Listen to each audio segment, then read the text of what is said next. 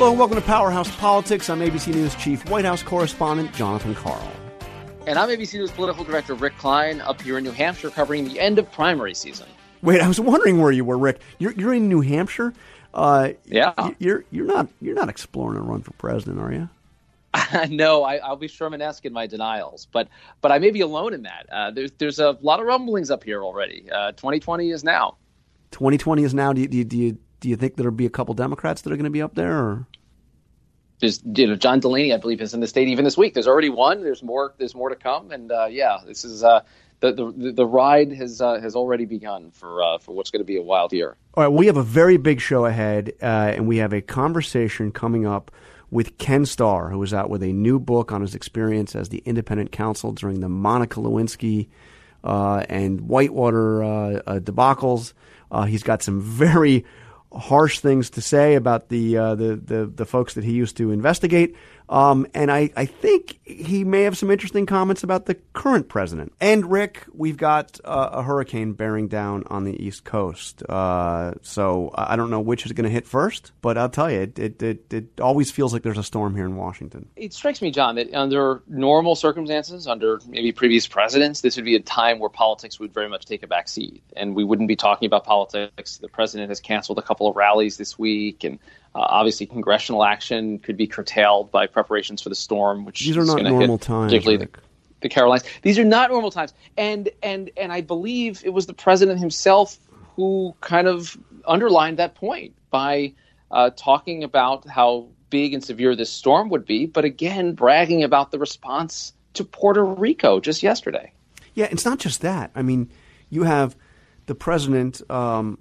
Well, on September 11th, literally on his way to Shanksville to commemorate, the 17th anniversary of the attacks, while preparing for this storm, tweeting a series of attacks on his own Justice Department. It was really quite extraordinary. But let's listen to some of what the president had to say about the experience in Puerto Rico. I think that Puerto Rico was an incredible unsung success. Texas, we have been given A-pluses for. Florida, we've been given A-pluses for. I think in a certain way, the best job we did was Puerto Rico, but nobody would understand that. I mean, it's harder to understand. Raises a couple questions for me, Rick. First of all, who gives these grades? It's right. And the second thing is, where's the scorecard? Yeah, and if you have an A+ and then something is better than an A+, what is that? Is that like an A++, or what is that? It's weighted averages. You could get 105. I think it's a degree of difficulty is what he's grading on. But I mean, this reignites the feud with Puerto Rican officials, of course, who are quick to point out that with a death toll of nearly 3,000 and with people on the island that still don't have power now, a year later, it's very, very hard to make the case that this was a success from people that were actually on the ground and are still dealing with the consequences of it. So the president's right. No one is singing about success, I think, except for the president. And it fits with what he does with the superlatives and the reassurances and we've got this thing, and he needs to take the trophy for himself psychologically. But it doesn't fit with the facts. And do you think he believes it? Do you think he believes it? Or is this just, he's the salesman. He breathes, everything's the best, everything's the greatest. But does he actually? Well, because it actually matters. Because you learn. Because if you see mistakes that were made, you learn from mistakes. Right. I do think the point has been made to him by people around him that Puerto Rico was a uniquely difficult situation because it is an island, because it had an aging, outdated infrastructure on the front end. And they're 100% right about that. Yeah. And they also will have they'll find flaws in the methodology of the recent official estimate that puts the death toll at close to 3,000, that it's over a longer period of time, and people that were otherwise sick who happen to pass away. You can say it's because they didn't have access to medical services or power. I don't know how, though. I can't imagine that there are actual federal officials who are telling President Trump we did that's a success story, that what happened in Puerto Rico is a success story. Because as you point out, whatever the challenges, you have to be able to learn from what didn't go right. And even us leaving aside the enduring images of the president, with the basketball shots at the paper towels and the like on his brief visits down there, that just wasn't the reality for people that actually went through this. So I don't know. I think part of it is the typical presidential bluster, but I think it has more real consequences when millions of lives are going to be impacted by another storm that's hitting, and the president is going to be seeing his leadership tested and having standards that he himself is setting out be among those that are used to judge him. And he has said they're completely and totally prepared for this hurricane, for Hurricane Florence. Let's hope he is correct about this. Let's hope that whoever gives those grades will ultimately give an A+ to this, that the federal response is all in line. But it is interesting, as they are preparing for this, they are also fighting back hard at the White House, still against whoever the anonymous author of the New York Times op-ed was, and against the Bob Woodward book. We see really a campaign out there. And we had, in the midst of all this week, our first White House briefing, Rick, in 19 days, which set a new mark. It's the longest we have gone in the Trump era without a White House briefing, even surpassing the Sean Spicer era, who went dark for extended periods of time. And at this briefing, there's so much to ask about. Even we had so many things that have happened since the last time we were able to put the questions to the White House press secretary. But I wanted to ask about something that had happened a week ago, which was this tweet from the president suggesting that Jeff Sessions should stop the prosecution of Congressman Collins and Duncan Hunter, the two first members of Congress to endorse candidate Donald Trump, both charged with crimes.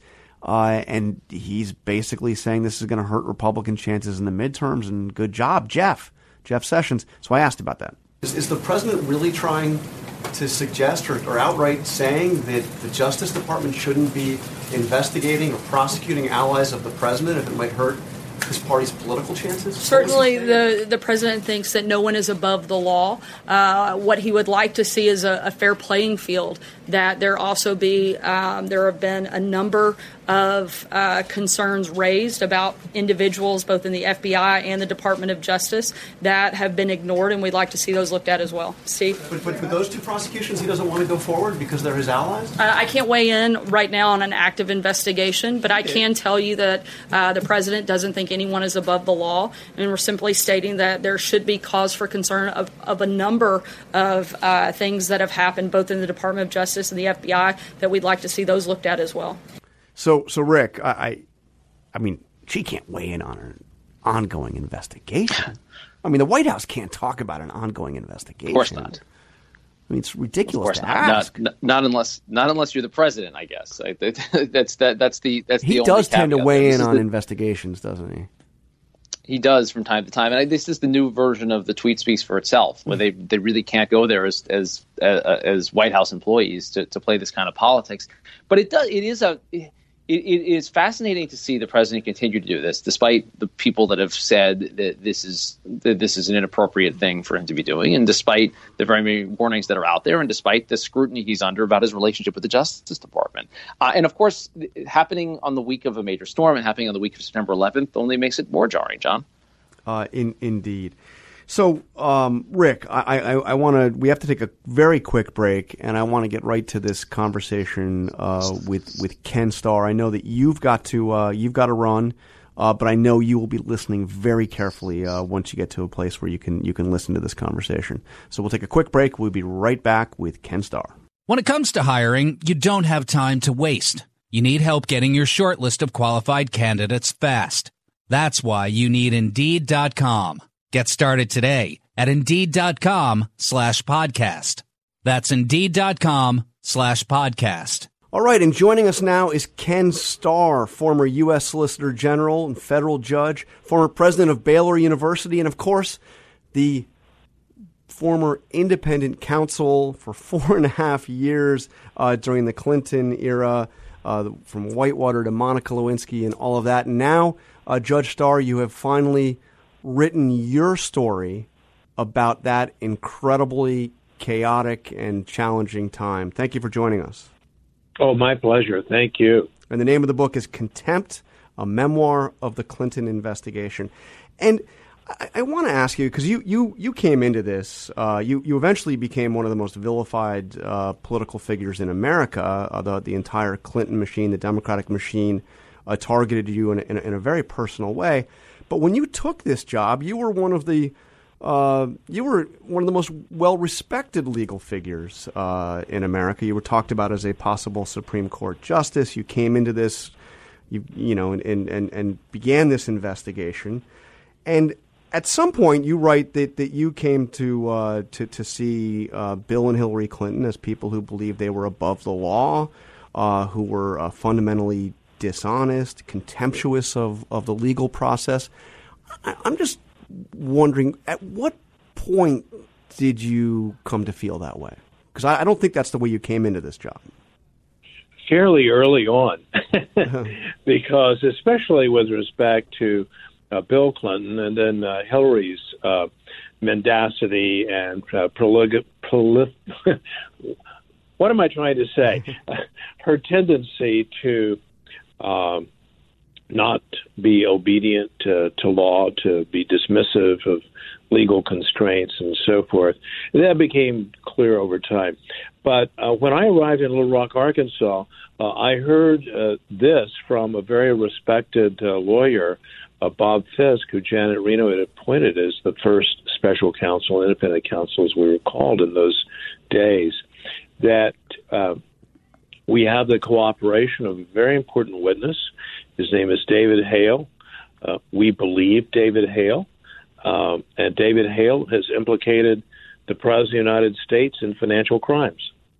And everything that we saw corroborated that testimony and statement by David Hale, but we ended up not being able to prove it beyond a reasonable doubt. But we believed in the investigation that President Clinton had been, as governor, involved in financial crimes, and that he lied about it under oath.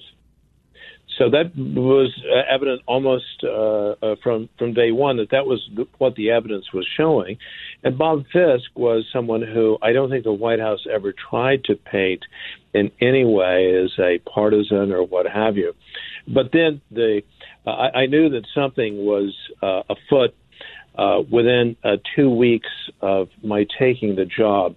I was being subjected to a campaign of vilification, which was relentless, and the Clinton White House was very effective at it in a number of respects, vilifying enemies, vilifying women who made accusations of wrongdoing. In the case of Juanita Broderick, an allegation of an actual crime of rape by Bill Clinton. So the theater became very dramatic, really, at day one.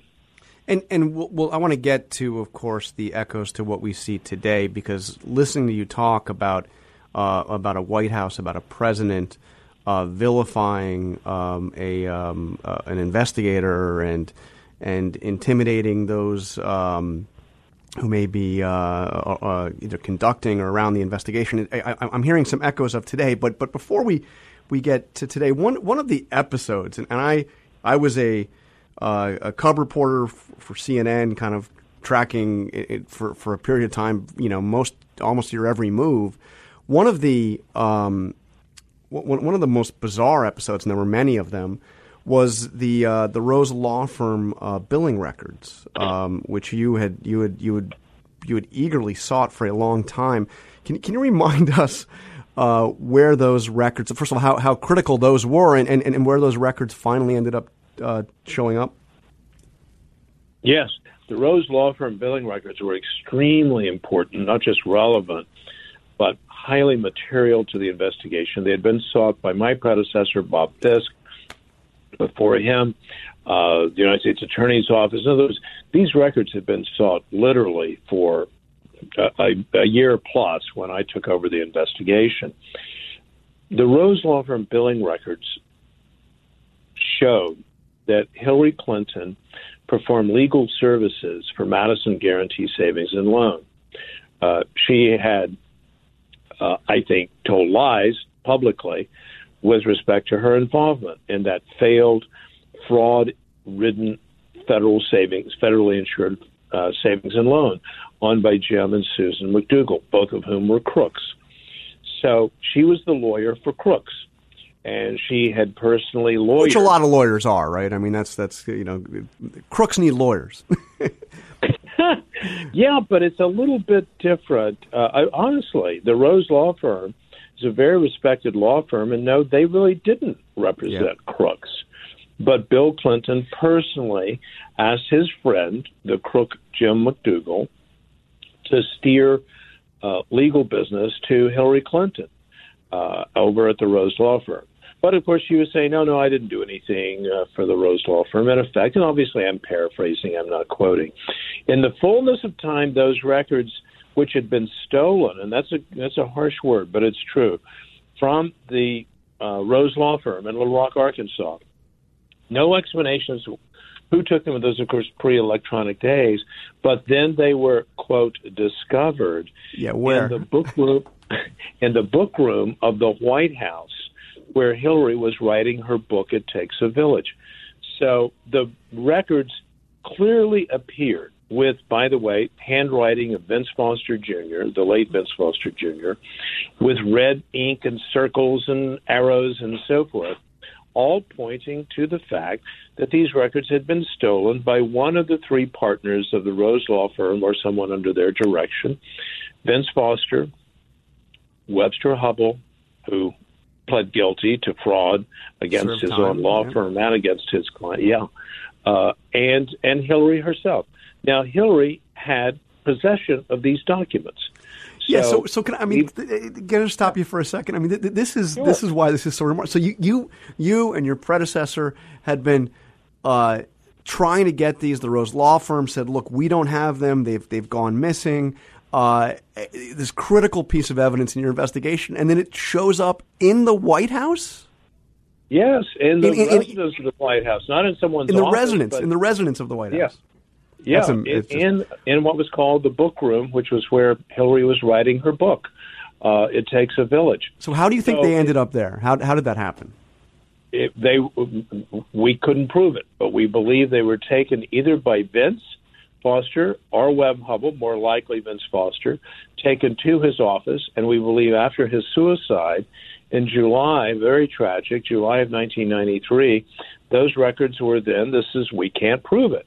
We couldn't prove it, but the records were then taken from Vince Foster Jr.'s office in the West Wing of the White House, where he served as deputy White House counsel, and taken over to the residence where they were hidden, or they remained unavailable month after month after month. So the circumstantial evidence was quite strong. Yeah, that's incredible. So I remember vividly when you finished your work, and you were an independent counsel, which is different than the special counsel that we have now, and you were not, you were independent. You were operating independently of the Department of Justice under a separate statute, and when you were done, you had to file your report to Congress. And the amazing thing is, there was the question of then what do you do with all of the evidence that you had compiled over the course of a 4.5-year investigation? And the answer we learned is you were going to just drop it all off at the House. And I remember standing there on the steps of the Capitol, waiting for literally the van to show up to drop off boxes and boxes and boxes of raw evidence, in addition to this report that was to be released, but all of the evidence at the Capitol building, and then up to Congress to figure out what the heck to do with it. But I have to ask you, when they finally released your report, not the underlying documents, those remained under seal. But when they released your report, and I was at CNN and I was working with Candy Crowley at the time, and everybody else, we started reading your report live on television because there was such interest in this. Obviously, it was so, it was such an eagerly awaited document, and obviously, you didn't hold anything back, and this was not the kind of thing that many people would have wanted the kids to hear back, watching TV during the middle of the day. Looking back at all of that, did you have regrets with how graphic you wrote that story, the Monica Lewinsky aspect of it, the details that you put in there? Again, I don't even know if we could repeat on this podcast. Looking back, was that a mistake? No, it had to be done. And why did it have to be done? Because the president lied under oath. He was told by members of his party, please, we know you lied under oath in the Paula Jones deposition. We haven't talked about that, but that was the background of all this. When the Supreme Court of the United States rejected President Clinton's extravagant claim that he should enjoy immunity from any lawsuit, regardless of what he had done or had been alleged to have done, he didn't have to answer for however many years, 4 years, 8 years, and so forth. And, of course, as I predicted, the Supreme Court, I wasn't involved in the litigation, but I followed it because of my interest in constitutional law. The Supreme Court rejected that extravagant claim 9-0. So the process unfolded, and he should have settled the case. If he wasn't going to settle the case, he was going to litigate the case. If he was going to litigate the case, he should have told the truth. And he didn't. He continued to lie, including to the federal grand jury. He committed perjury. So we felt, and we obviously struggled with exactly what do we say and how do we say it. And what we determined was we had to prove the elements of these very serious offenses of perjury and obstruction of justice. We needed to do it beyond a reasonable doubt. We could leave nothing that could be called into question and say, oh, no, the prosecutors have overlooked that, or here's this other fact that points in the other direction. The glove doesn't fit. You must acquit, etc. That entire kind of narrative with his extraordinary lawyers at Williams and Conley, who are just the best in the country. So we decided we had to prove the case, and that's what we did. Now, what was a surprise was when the House of Representatives voted sight unseen, no one had reviewed it, to reveal or to publish the entire report unredacted on the internet and so forth. That we did not anticipate it, and we could not have reasonably anticipated it because that had never been done before, especially with our cover letter that warned that there was very sensitive material and so forth. So the House of Representatives made that decision. They had the power to do it, but I certainly regret that the House did that. They easily could have issued a redacted report and handled things in executive session and so forth. It was extraordinary because they, members of Congress, got the report at exactly the same time that people in the public got the report, reporters and the general public.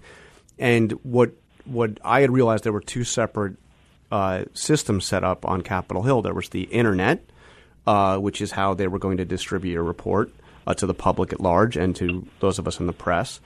And there was the congressional intranet, which was a closed internal system, and they were to go on at exactly the same time. And what I realized is that the internet would be overwhelmed because everybody in America was going to be trying to read your report at the same time. Yes. And I figured there was a good chance it was going to crash or be slow or whatever. And with the intranet, there was a very limited a group of universe of people that were going to be on it. So we at CNN, I got into a member of Congress's office, actually a Democrat, who allowed me to cable into his office live and put our live cameras trained on one of their office computers, and we ended up getting it first. I mean, it went to everybody at the same time, but as predicted, the first one went down. So we at CNN, and we brought in, and I was with Candy Crowley, and she was the one tasked with reading for the very first time, and before anybody saw. I mean, the details of the president's affair with Monica Lewinsky. I mean, really, it was a. Well, I can't imagine what you were thinking when you saw all this unfold. Well, it was just terrible. But and I remember this so vividly, and I try to describe this in my book and my memoir, that we had the facts, we had the evidence, Once Monica Lewinsky, and I described the ordeal that we all had until Monica took herself out of peril by hiring, finally, 2 very capable criminal defense lawyers, and we had a deal right away. We were not interested in prosecuting Monica Lewinsky. She's very smart, but she decided to not cooperate. And so that decision, coupled with the White House's decision to declare war on the prosecution, while, by the way, saying, hey, we're cooperating with the investigation, which, again, was a falsehood. And one of the things that we did in the referral was to point to, we called it Count 11, the abuse of power discussion in the referral, in the analysis, which we felt strongly, and the we is the team, but also augmented by Sam Dash, the legendary Sam Dash, as I described in the book, who felt strongly as well, having lived through Watergate, a Democrat, having served the Senate Select Committee on Watergate. Sam Dash felt that it was Count 11 that connected what we were doing to the seriousness of Watergate, that the president had abused his powers, invoking executive privilege improperly, lying about whether it had been invoked or not, trying to create through his lawyers in the Treasury Department a completely phantom privilege is essentially the Secret Service privilege, which was preposterous. No judge accepted that proposition. I urged the Justice Department not to argue it. They did. They were loyal to the president to a fault. So you saw the perversion of the Justice Department under Bill Clinton. And so at the end of the day, what Congress ended up doing was taking this one dimension of our investigation, because we did not believe that we had the kind of probative evidence in the Arkansas phase to prove the financial crimes and the perjury on the part of Bill Clinton. And we did consider, as I outlined in the book in some detail, that which has never been revealed before, that we gathered together to review a proposed indictment of Hillary Rodham Clinton to present to the grand jury in Little Rock, an indictment supported by a very elaborate prosecution memorandum. I remember this as if it were yesterday. And we decided we just did not have the evidence to go forward that would be usable in court to prove her guilt beyond a reasonable doubt. So and was that the right decision, looking back? Yes. We just did not have the admissible evidence. We did not have the cooperation of Webster Hubbell. Vincent Foster was dead. We did not have the cooperation of Susan McDougal, who had been convicted of felony crimes. And the documentary evidence with respect to the underlying financial crimes in Arkansas was limited. It wasn't non-existent, but we just did not have much documentation. There had been a lot of shredding of documents. I described that in the book, of the elaborate shredding, the systematic shredding of documents at Madison Guarantee. So the president and the first lady at the time were very lucky. And so there was a false narrative that, well, nothing was found in Arkansas. Untrue. There were 14 criminal convictions. You well know, you lived through it. The federal jury trial of almost 3 months long, convicting Bill and Hillary's business partners, the McDougals, of fraud, as well as the sitting governor of Arkansas, who succeeded Bill Clinton as governor, Jim Guy Tucker. So there was an enormous amount of skullduggery in Arkansas, but nothing that we felt that we could present because of the lack of evidence. And what's interesting is you didn't do what James Comey would then do so many years later, when he also went down the road of investigating Hillary Clinton, decided that there was nothing, that he didn't have the evidence to go forward prosecuting crime, but decided to go out and lay out what he did have on that. If I had anticipated that would be correct procedure, I would have done that. I would say, look, here's our evidence, and I don't have to get into cattle futures and the fraud that was committed to enrich Hillary Clinton. which was not part of our investigation, but we knew how the marketplace worked. And the press seemingly believed at the time that she read the Wall Street Journal and made $100,000 on a $1,000 investment in cattle futures. I mean, it's preposterous on its face. So anyone of any sophistication knew that was a total lie. So let's move forward to the current situation. And you see the way this president is behaving, and you see what this president, the campaign this president is waging against the special counsel. Again, it's a different beast than what you were as an independent counsel, but it's a very similar mandate. And we see the president saying what he has said, calling it a witch hunt, accusing Robert Mueller and his team of political bias in a very harsh way. And his attacks echoed by members of Congress, by an entire cable news network that spends hour after hour echoing and expanding on the president's attacks. This looks a lot like what you went through, and maybe considerably worse, because we didn't see Bill Clinton from the White House leveling the attacks with the ferocity that this president is leveling at Bob Mueller on almost a daily basis. There are very strong, almost eerie echoes of the past. But what we now know, and the president's lawyers, President Trump's lawyers, have said, at least off the record, I've read reports to this effect, so it's my understanding that they have said, oh, yeah, we're just taking a page from the Clinton playbook, vilify the prosecutor. The difference is, and you've hit it, for the most part, Bill Clinton himself did not engage in vilification, but he did it indirectly. It was relentless. It was horrible. It was deeply personal, not just to me, but an effort to take out prosecutors on my staff. They succeeded with one prosecutor who ended up leaving the investigation under vicious assault by the White House machine, the lawyers, their surrogates, and so forth. But the president, the current president, in contrast to that president, through his lawyers, has actually cooperated with the investigation from everything that appears. Can I stop you for a second on that? Because I don't know that that's entirely correct. I mean, my understanding on this, and I'm following this as closely as I followed your investigation way back when, is that the initial approach under Ty Cobb and John Dowd, the president's first legal team, was full cooperation. They made White House officials fully available to be interviewed. As we know, Don McGahn testified for hour after hour after hour. They turned over more than 1 million pages of documents.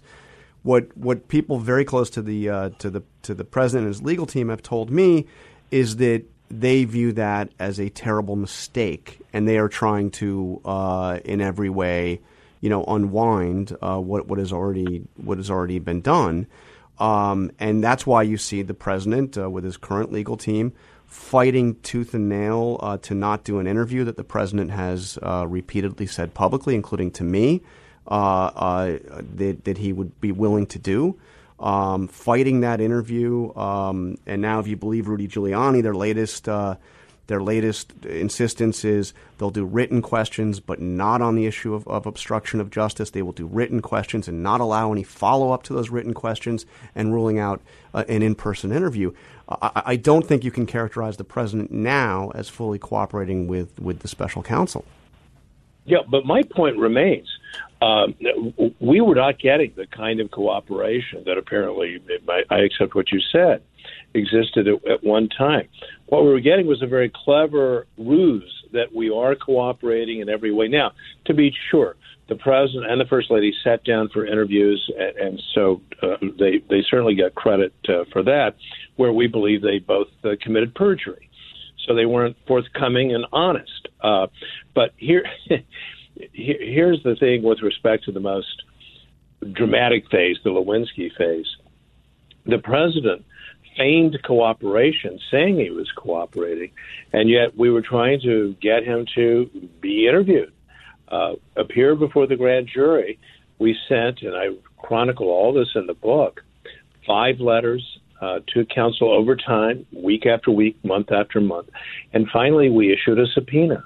The first time we believe that a president of the United States was subpoenaed to testify as opposed to producing documents. And only then did David Kendall and the president relent, and we agreed to what then happened famously on August 17, 1998. So you're right. There certainly is a very different style, in-your-face kind of style. What was happening is they were essentially playing on 2 levels in the Clinton White House, essentially claiming cooperation and doing everything to obstruct our investigation. Do you believe, because in terms of, you mentioned the subpoena of Bill Clinton, which they ended up and then voluntarily testifying.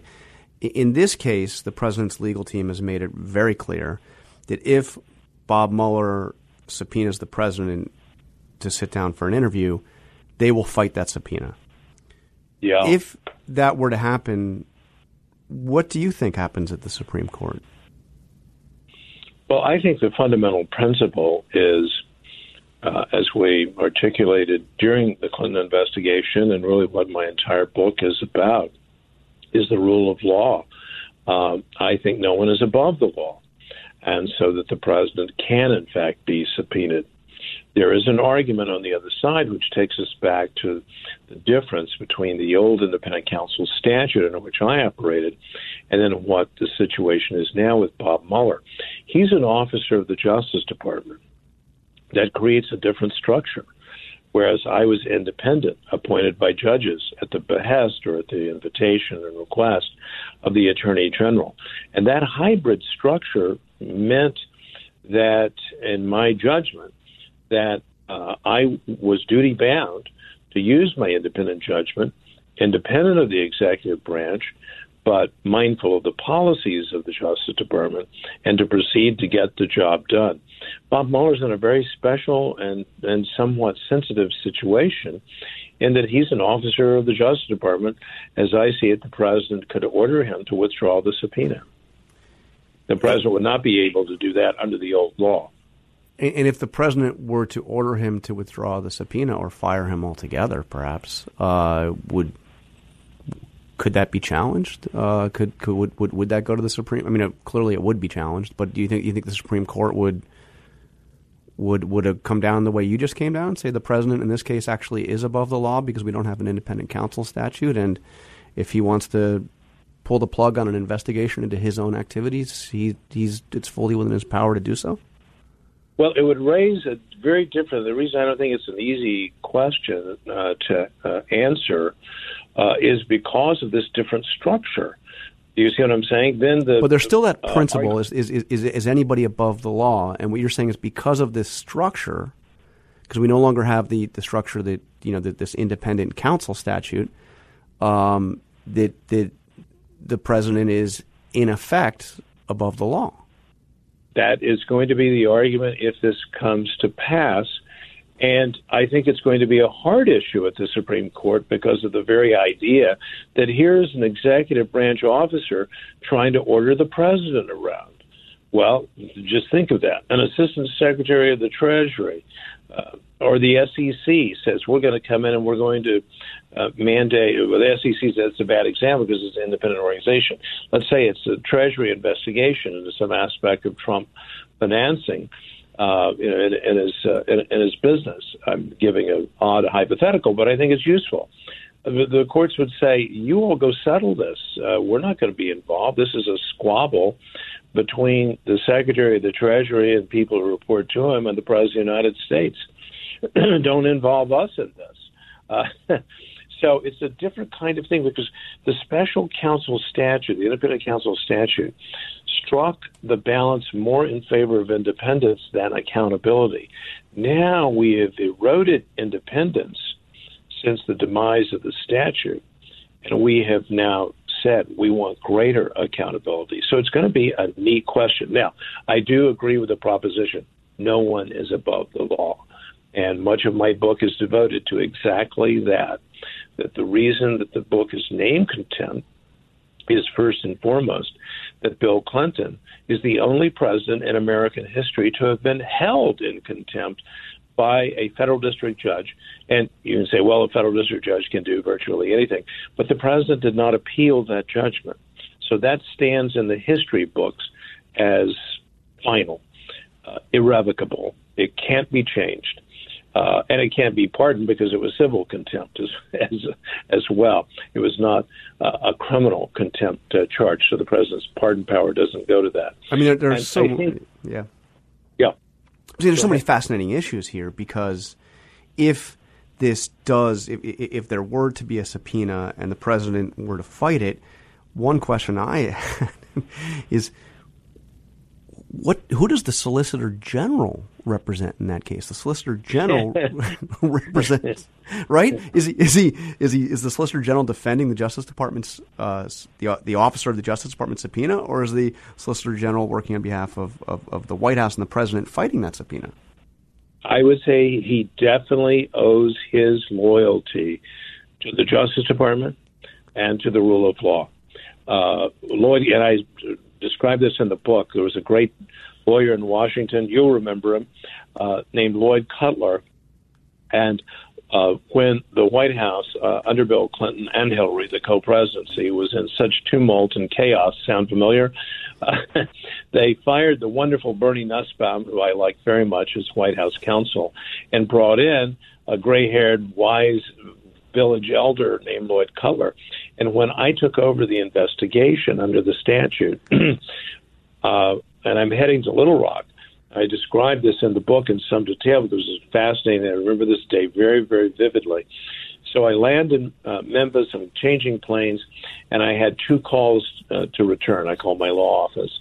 And one was to Janet Reno as Attorney General. The other was to Lloyd Cutler, the relatively new White House counsel. And Lloyd Cutler said, Ken, I knew him. Ken, I wish you well in this new endeavor. And I wanted to say that I represent the presidency. David Kendall of Williams and Conley represents the president. Mm-hmm. There it is. The Justice Department represents the rule of law. It is the Department of Justice. It's not part of the White House defense team. And part of my criticism of Janet Reno's Justice Department during that last most controversial phase of my work was that the Department of Justice was compromised. My opinion, others will have a different opinion. People like Eric Holder will say that's not so. That's fine. Let's have a debate about that. But I believe the Department of Justice, with Eric Holder as the Deputy Attorney General, Janet Reno as the Attorney General, were compromised because they started defending the White House. Mm-hmm. Mm-hmm. Fascinating, which is exactly what this president would like to see his current Justice Department do. And I know we've already taken up too much of your time, but I want to ask you, before you go, about some of the president's most recent comments. Actually, one specifically, of course, via Twitter. This was a week ago Sunday, and I'll read the tweet. I'm sure you're familiar with it. He said 2 long-running Obama-era investigations of 2 very popular Republican congressmen were brought to a well-publicized charge just ahead of the midterms by the Jeff Sessions Justice Department. 2 easy wins now in doubt because there's not enough time. Good job, Jeff. So this is an extraordinary statement, because what the president is suggesting in this tweet is that a decision on prosecution of allies of the president should be made with an eye towards the political impact. He's very clearly tying this to the midterms, and these are, by the way, the first and second members of Congress to endorse candidate Donald Trump. So Jeff Sessions is, by all account, has ignored this tweet. But let me ask you this. Is this not attempted obstruction of justice? And if the Attorney General had taken this directive from the President of the United States, wouldn't it be, in fact, obstruction of justice by the President of the United States? I think it's inappropriate in the extreme. I have criticized the president, including in a Washington Post op-ed that I did over a year ago, about his approach with respect to the Justice Department. In my own view, it does not constitute obstruction of justice because the president has the raw power to do what he's doing. But I do think it sounds in the nature of an abuse of power, and that becomes a political issue and ultimately an issue for the House of Representatives. So he should not be doing this kind of thing. Well, that's an interesting thing. You said that it's not obstruction of justice because the president has the power to do what he is doing. So even if those investigations were ended because of the president's directive, it's not obstruction of justice in your view. Yes. People are going to have different views on this, but I believe my view is supported by Supreme Court precedent, including a unanimous decision in the Arthur Anderson case that says that this kind of thing that we're talking about, that's not an abuse of power. That's not obstruction of justice. It may be an abuse of power, but it's not an obstruction of justice unless there is something corrupt, and corrupt is not simply, that's mean-spirited or for his own good. It's corruption in the sense of bribery and the like, and we don't have this is what you're saying sounds a little bit like Nixon in the David Frost interview. If the president does it, it's not illegal. That's what you're saying, isn't it? No, I'm talking about a constitutional and statutory provision. The obstruction of justice statute has been rather narrowly interpreted by the Supreme Court. So I'm making a legal point that Richard Nixon didn't have that arrow in his quiver, and I'm not arguing the president's case. I'm just making the legal point that the Supreme Court of the United States says you've got to have more than what I think exists now. You've got to have something accompanying standing in the door, so to speak, of the justice process, such as bribery. Okay, one. I got to go because of my being late. All right. Ken Starr, former independent counsel, former solicitor general, former federal judge, former president of Baylor University, and current author of Contempt, a memoir of the Clinton investigation. Thank you for being so generous with your time here on Powerhouse Politics. Oh, it's great. Thanks so much, John. You take care. Fascinating discussion. Thank you. Thank you. All right, that is all the time we have for Powerhouse Politics, a truly fascinating discussion with Ken Starr. Thank you for listening, and thank you to our production team here, Trevor Hastings, Avery Miller, Angie Yak, my partner in crime here, Rick Klein. Thank you for listening, and we'll be back soon.